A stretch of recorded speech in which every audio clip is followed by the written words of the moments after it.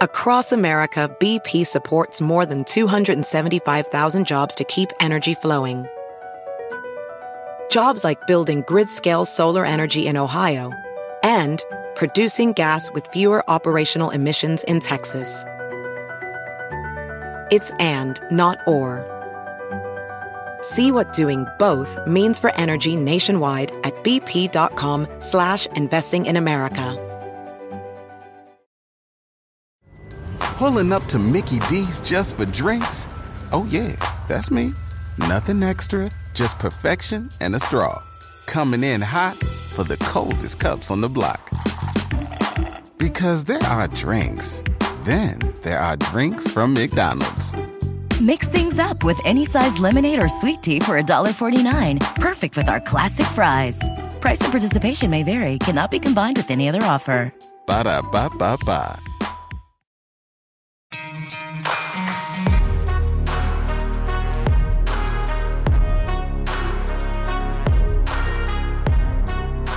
Hello and welcome to episode number 220 of the LSR podcast. My name is Matt Brown, joined each and every week by the brightest minds in all of the game industry. And it is our first podcast here of 2024. Matt Brown, Adam Candy, and Adam, as always, for 219 previous episodes, this is absolutely free. It will continue to be absolutely free. So if you want to do us a solid and hit that little subscribe button, or if you're over on the YouTube side of things, you can hit the subscribe button there as well. And hell, a rate or a review on the podcast side helps as well. Hope you guys out there had a great holiday season, had a great new year. We're ready to rock and roll here. Adam got a few topics to talk about, and then, things will start heating up here over the next 6 weeks or so, and we'll really get into a whole bunch of interesting things. We'll start to figure out what people's Super Bowl strategy was, what people's March Madness strategy was that a giant acquisition period for some of these new players in the industry, et cetera, et cetera. I mean, of course, when we left, ESPN Bet, fairly new, had only been around about a month. You and I, I'm sure you paid pretty good attention to. ESPN had a ton of bowl games. ESPN had the national championship stuff. They had all of those going on. ESPN Bet pretty prominently featured, certainly on odds tickers and commercials, and even kind of live read things here and there and stuff like that. So they are pushing the hell out of it, which does at least answer one of the questions that we had when the deal was announced, which was just how much would ESPN actually back ESPN Bet? Was it just, hey, slap the brand on something and then we'll see what happens? Or are they going to be at least fully invested, at least early on, that they're showing that they're going to be invested in it? Yeah, I think they've stopped short of what some of the regional networks have done with some of the integrations into the broadcast, which are of varying success depending on what you listen to. It really is a matter of how bought in and knowledgeable the talent is when it comes to incorporating those things. And on ESPN, I realize you're going to have it probably more visually than in audio because they don't want to look like they're shoving it down people's throats in the same way. Now, some things to keep an eye on. There is a little bit of unrest going on in the investor space with Penn right now. You can read about that at legalsportsreport.com. And we did hear some, reports about ESPN Bet app having an issue or two along the way technically, but I guess that's to be expected when you're working out new technology. So, we shall see, because there is a $4 billion bet out there on ESPN right now. And I include in that the fact that there was essentially a $2 billion bet on Barstool and then another $2 billion bet on ESPN for Penn Entertainment, and what they do with that app will obviously determine a whole lot of futures when it comes to that company. Do we have any comments from Aaron Rodgers on ESPN Bet yet, or whatever is that? Oh, no, okay, no, I'm just kidding. Okay, let's move on. We're not going to get into. I think we should talk a little bit more about Dr. Fauci. No, maybe Aaron Rodgers can weigh in on what's going on over at ESPN with ESPN Bet. I'm sure if you asked him, he would pretend like he was an expert on it. Like he would tell you exactly what was going on with all that. Let's talk some California stuff here. Let's talk about California, where we are seeing some interesting movement that is, I would say, in the long term, probably positive for the prospects of there being some form of legal sports betting in California. Our Mike Mazzio talked to the Sports Betting Alliance, which this group includes a number of sports books, including FanDuel and DraftKings in particular, groups who were behind the push in 2022 for two ballot measure. I was going to say two ballot measures, but one of them was pushed by the sports books and another was countered by the tribes. They were behind one that was trying to open up the sports betting market in California to commercial operators. We are all aware of what a spectacular failure that became at the ballot. Now we saw these new initiatives come from basically nowhere this year in 24. The signature gathering efforts are supposed to be beginning right now within California. And the Sports Betting Alliance has come out and said, we are not going to support these. We are aligned with the tribes in being opposed to these new sports betting initiatives. And think about just how fractured the relations were between the tribes and the commercial sports books at the end of 2022. This is at least the beginnings of a path toward reconciliation. Now, does it look like what the commercial sports books would like it to, where they are licensees in California and running sports betting the way they do across the rest of the country? I doubt it, considering what we've heard from tribal leaders over time in California. This is something where the commercial sports books probably have a much smaller role if the tribes continue to stick to what they've said. But this is a goodwill effort here by FanDuel and DraftKings. This is smart on their part to come out and align with the tribes and say, like, hey, just so it's really clear to everyone, we're not behind this. We are not the ones providing the funding. We are not trying to do this through some sort of third party. They have to do that because of how shrouded the first initiative was, where they were trying to call it about homelessness, and then it really was about sports betting, and it ultimately turned out to be a big failure in front of the voters of California. So I think it's a very smart move by the major U.S. sports books to be clear about the fact that they are not behind this and that they are at least implicitly seeking alignment with California's gaming tribes. Adam, as we sit here at the beginning of 2024, if we're talking about handicapping states and actual chances of this getting done by, let's say how many states will we have by 2027? And the reason I do the 2027 is because we know Texas meets again in 2025 or whatever, and that gives them another cycle to get that done. Outside of Utah, would it surprise you if California is basically like the last man standing when it all comes down to it because of all of the different interests and stuff like that? I mean, maybe they get something done internally with just the tribes, but if we're talking about like, hey, a competitive market where people can come in and really, give 30 plus million Californians a real choice and a real option, would it surprise you if California is kind of the lone holdout? It would, only because of the fact that there is such pressure to get this done from the sports books perspective in terms of their long-term viability, right? Like, there aren't that many places left to add a bunch of customers. Now, keep in mind, they're probably not going to be able to do it the way they would like to do it. Does it end up looking something like Florida, where there is Hard Rock Bet and nothing else? Do the tribes have some version of their own online sports betting that they decide to do in the long run in California? And maybe the sports books like FanDuel and DraftKings are getting in some sort of supplier way, some sort of B2B way, some sort of way that allows them to access maybe for their DFS in a way that they haven't. I don't know. I'm not really clear on what the end game is going to be, because I don't think anyone has a clear end game right now. The gaming tribes in California are perfectly happy with the status quo as it is. It is a multi-billion-dollar industry in California in terms of tribal gaming. So what can major U.S. sports books or anyone else offer to tribes that would be worth it to them when their main concern is twofold? One, that people are going to stop coming to tribal casinos and they're going to stop coming to tribal land and spending on hotels and spending on shows and meals and so on. And the second part of it is, how do you do it in a way that makes clear to tribes, or at least does not threaten them, that this is not about opening to wider online gaming, which was the real concern about this in the first place. It wasn't about sports betting in 22. Let's be clear about that. This was really about it opening up a door to iGaming and what impact that would have on tribal interests. So you mentioned Utah. I'm not really hopeful for Utah, Alaska, Idaho, a number of states that really don't move the needle in terms of total addressable market. In terms of California, if you asked me to handicap, like, by 2027, is there legal sports betting in California? Probably not. But if you asked me by 29 or 30, I think that's a possibility. I'll deviate just a tad here from our rundown, since we are talking about states and things getting legalized and things going on.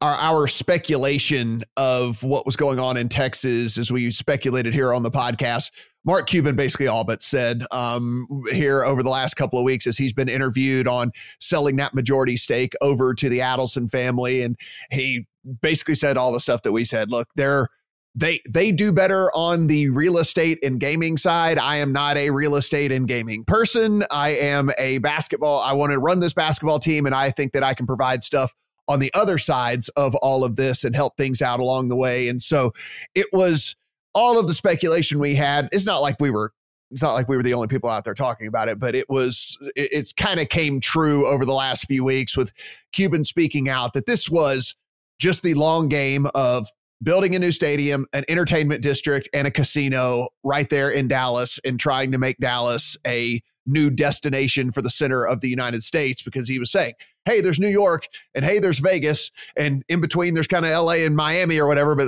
there's no destination in the middle of the country, and he wants Dallas to be that. And he has said as much here over the last few weeks. There are billionaires in this country, or at least those who claim to be billionaires, who have a track record that isn't all that successful, right? It won't take a whole lot of Googling to find that. Mark Cuban and the Adelson family are billionaires who have a pretty good track record of succeeding in their business interests. And so I don't think it's very hard for us to extrapolate out and see that Mark Cuban is playing the longer game here. And the Adelson family is more than happy to have a partner who is so prominent in the state of Texas, not as so rich in the state of Texas, but is so prominent in the state of Texas, to be able to help in the shared quest to be able to have some sort of legalized casino gaming in the state. So again, we're not really going to be talking about this until 2025, when there's a chance for the legislature to get behind it again. But it certainly seems like everything that we thought about why these synergies exist. And hey, it's the beginning of a new year. We have to use words like synergies, right? We're re-upping the corporate goodness here. That's what we expect to see play out in 25. Yeah, I don't want to speak out of turn, and this is just kind of more trying to read the tea leaves or something like that, but I don't think Cuban sells the part of the team, which is his baby and the thing that he loves most in this whole world, if this was not a very, very realistic possibility of happening. Like, I'm not going to say that he knows something we don't. I'm just saying he probably has a very good feeling about this, because again, this was a move made specifically for a reason, and not because Cuban had just decided, oh, you know what? I need more billions. Let me go sell part of this team because my multiple billions I have already. I just need more of them. That was not it. This was for a grander plan. And again, I don't think he does this, Adam, and I'm just speculating here. I don't think he does this if he doesn't feel like this is a really, really good chance of coming to fruition. I'm going to make an analogy here that you're going to understand as someone who spent the amount of time in the state of Nevada that you have. One of the things when I worked in politics in Nevada that we continually tried to drive home to Washington, D.C. consultants, California consultants, people coming in from out of state trying to accomplish things in Nevada, and they didn't get it and they didn't listen to us, and we watched failure after failure because of it. You need to understand that in Nevada, and I think you can say this for Texas as well, there is a wariness of outsiders that is strong. It is palpable, and it will kill off the things that you want to do. If you come in with the attitude of, we know what's best for you, then you are probably going to fail in Nevada. And we've talked about the ethnocentrism around Texas and the fact that it's a state that really values its heritage, its history, its identity. But I think beyond that, there's also this idea of no one from the outside is going to come in and do what they want to do without us doing things the way that we want to do them. And so if that was a under the table message to Mark Cuban and the Adelson family from powerful interests to say this is the best way to do it, or if it was just Mark Cuban being smart enough to read the tea leaves himself and say, I really want to get this done, and I think this is the best way to go about it. They tried in 23 with forming a PAC that was giving money to legislators and trying to get it done that way. There was more movement on sports betting than we had ever seen in Texas in 23, but it didn't get done. This feels like a logical next step in that process.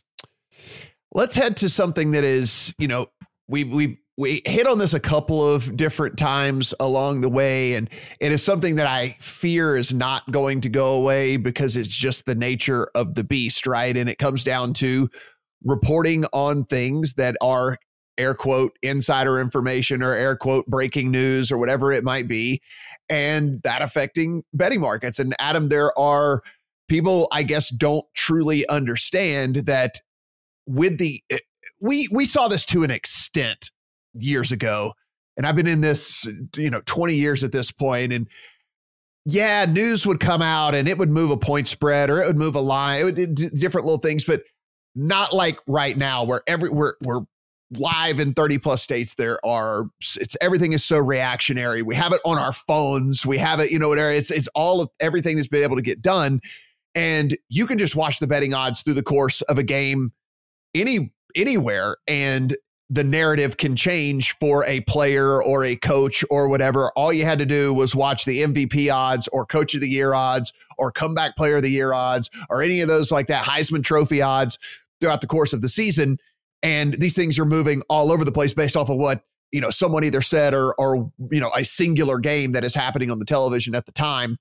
And we kind of saw that play out yet again here, but this was less about what was happening on the field and more about some insider, again, air quote, information.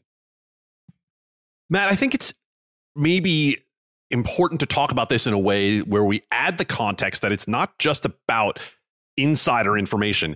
It is about the relationships that professional sports leagues have with sports books. And then when those insiders happen to appear on channels that are sponsored by or wholly owned by those sports leagues, boy, did I make a mess of that. When you have these insiders appearing on league channels, you are looking at a situation where there is a perception that is very different. So what are we talking about in specific here? Let me start by telling you there's a great article by Mike Mazzio at Legal Sports Report right now in which he dives into the situation with Shohei Ohtani's free agency and the reporting by John Morosi and JP Hornstra that discussed potentially Shohei Ohtani being on a private plane from California to Toronto. And Morosi reported this as sources indicate Shohei Ohtani is on his way to Toronto. And what happened when that went down? When that news came out, we saw World Series futures odds, AL championship odds shift dramatically. Obviously, if Ohtani goes to the Blue Jays become bigger favorites. Yes. If the Dodgers don't get Ohtani, then their numbers go down. Conversely, well, what ultimately happened? Those odds shifted. The report turned out not to be true. And Morosi had talked about this on MLB Network. This is wholly owned by Major League Baseball. It is their channel, and it is a person who is essentially in their employ who is saying these things. And the perception of someone who works for a league that has partnerships with sportsbooks and is giving out information that turns out to be wrong, that moves the odds in a certain direction and allows certain people to bet odds that would be either more favorable or forces them into bets. I shouldn't say forces, leads them into bets that are less favorable. And then that immediately shifts back when the reporting turns out not to be true. Everyone looks at it and says, that doesn't seem right. It seems like there's a potential problem here. And could there be something much more sinister in the long run?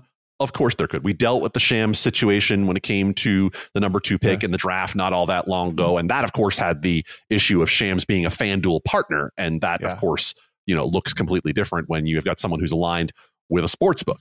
There's a lot to unpack here. There's a lot that I think is hard to get around when you talk about how the money that is involved in sports betting is money that leagues are not about to turn down. And I'm not sure anyone business-wise would ever try to tell them to do that. It would be silly. It's not going to happen. If that money is there, the leagues are going to take it. The RSNs are going to take it. The journalists are going to take it. Media is a shrinking industry. And so we have to understand that setting up guardrails for this is essential, but it's also really, really difficult. Yeah, I kind of hate to do the throw my hands up and just say it is what it is route, but it is what it is. And the reason in that, Adam, is because, yeah, this happened to be on MLB Network, but I mean, between Instagram and Twitter and Facebook and TikTok and whatever and all this, like, anybody can claim anything. Anyone can reach the masses with anything at any given point. And so unless we're trying to tell journalists that they can't report the news, like, it just, or they can't try to break story, it just kind of is what it is. Right? It's just going to be what it is. This is a very interesting and almost, in my personal opinion, isolated incident, because there is almost no player in any sport that is more tied to a team's future odds than Shohei Ohtani, right? I mean, like, this would not, sure, if Mike Trout was a free agent, would it move lines? Yeah, but it's not a dude that also pitches, also hits, and had the biggest hype around a player in the history of Major League Baseball. So I think this is certainly something that we have to figure out. Maybe is there something that where an MLB Network puts a disclaimer at the bottom of the screen that just says, like, hey, this is not reported as fact. This is just, rumor or whatever it might be. Maybe there's some sort of disclaimer to put up there, but I don't think there's, a fix if we're going to try to go that route. Well, as much as the problem is perception, I think the fix is perception as well. And ESPN tried to address this with the opening of ESPN Bet, right? They put out a set of guidelines for their reporters and, more importantly, their insiders, because we need to make a really clear distinction here that Adam Schefter is not a journalist, right? Adrian Wojnarowski is not a journalist, not anymore. They were at one time. They're insiders in that they're information merchants, right? Like, these are folks who are getting information either from agents or from league sources or whoever it is. And those folks in particular are market movers. And that's why when we were having the whole discussion when Adam Schefter's contract was coming up, that would he go work for a sports book?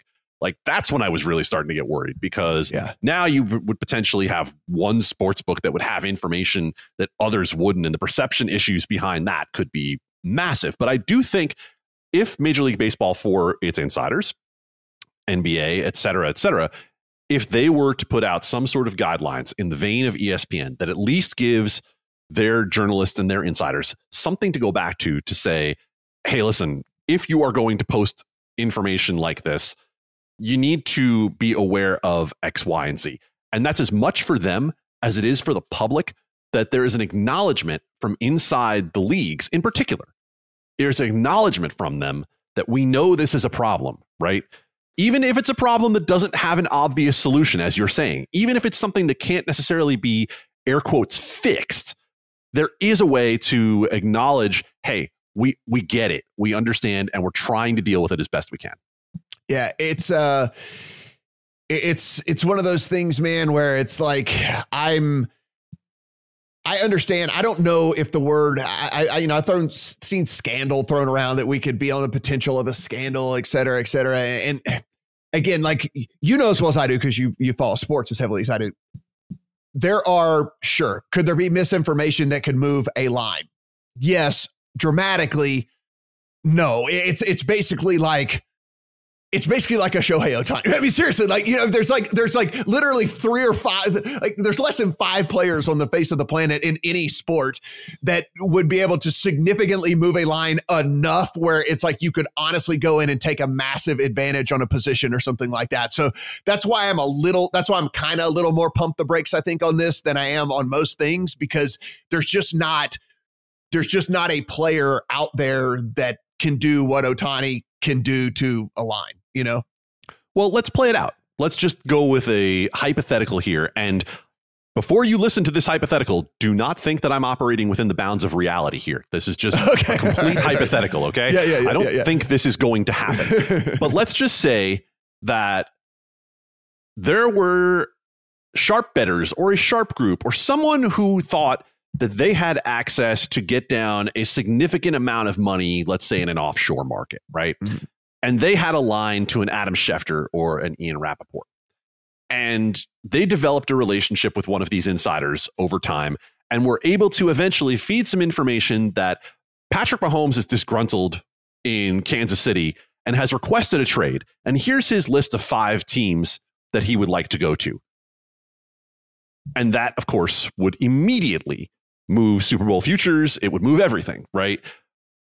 Is it realistic that this happens? Is it realistic that someone like Schefter, who makes millions on his own, is going to risk everything he has based on this? Is he not going to cross-check it with someone else?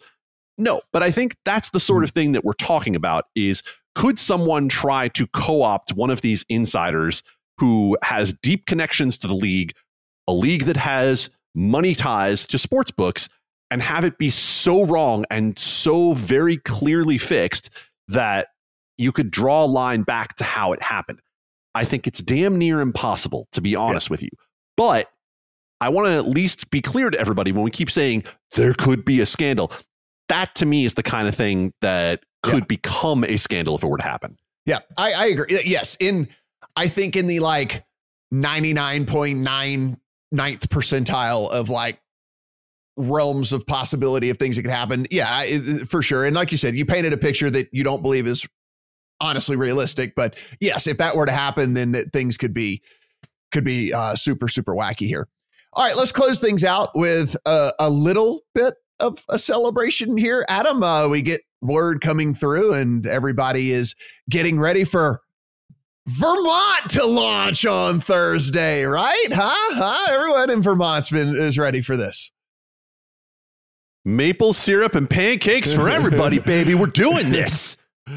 Vermont is one of those states, much like it was with Maine, where we were kind of sitting around and waiting because the law had been passed a long time ago. And we were saying, so you ever going to do this? And, you know, it's a fairly limited market in terms of the number of operators who can be part of the whole thing. So, look, it's a small state in terms of population. What I think is interesting about the Vermont launch is that now when you look around New England in general, you have the entire region that has become legal. And we're looking at other places, say like South Carolina, which is going to be dealing with this at the legislative level this year. And we're wondering how much pressure is there from having legal sports betting all around you, right? And North Carolina is about to go online. That is probably going to be sometime in March. So what's the value of it, right? I don't know in the long run, but we're going to find out what it means when an entire region has legal sports betting and what that can do when Vermont launches later today. Yeah, it will be interesting for sure, because we're looking at, I think at this point, Adam, and you know, we've seen some of these other states, it's already happened fairly rapidly, but the pressure when all of your neighbors and everyone around and all of that is like, at some point, the people are going to start going to their representatives and saying, like, guys, you know, what gives here? Well, why can't we get something done? It makes no sense whatsoever. For those of you wondering, Vermont, the 49th most populous state in our United States of America. Adam, can you tell me the 50th? First of all, I want to throw out another shout to Geography Matt, because I love Geography Matt more than every other Matt. The other least populous state is Wyoming. Yes, it is. It is. And if we want to count DC as its own entity, Vermont would fall to 50th and Wyoming would fall to 51st. So DC actually, and more that's populous. Just the politicians, huh? Hey, what'd you say now?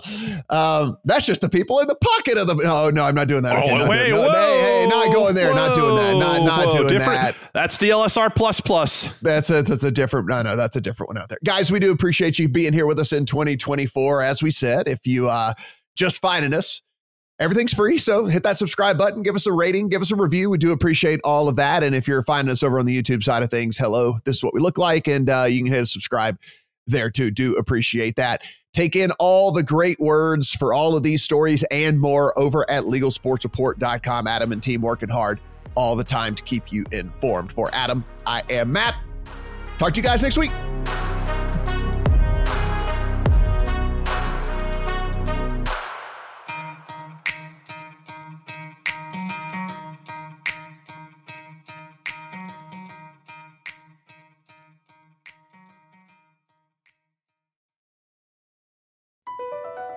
Across America, BP supports more than 275,000 jobs to keep energy flowing. Jobs like updating turbines at one of our Indiana wind farms and producing more oil and gas with fewer operational emissions in the Gulf of Mexico. It's and, not or. See what doing both means for energy nationwide at bp.com/investing in America. Pulling up to Mickey D's just for drinks? Oh yeah, that's me. Nothing extra, just perfection and a straw. Coming in hot for the coldest cups on the block. Because there are drinks. Then there are drinks from McDonald's. Mix things up with any size lemonade or sweet tea for $1.49. Perfect with our classic fries. Price and participation may vary. Cannot be combined with any other offer. Ba-da-ba-ba-ba.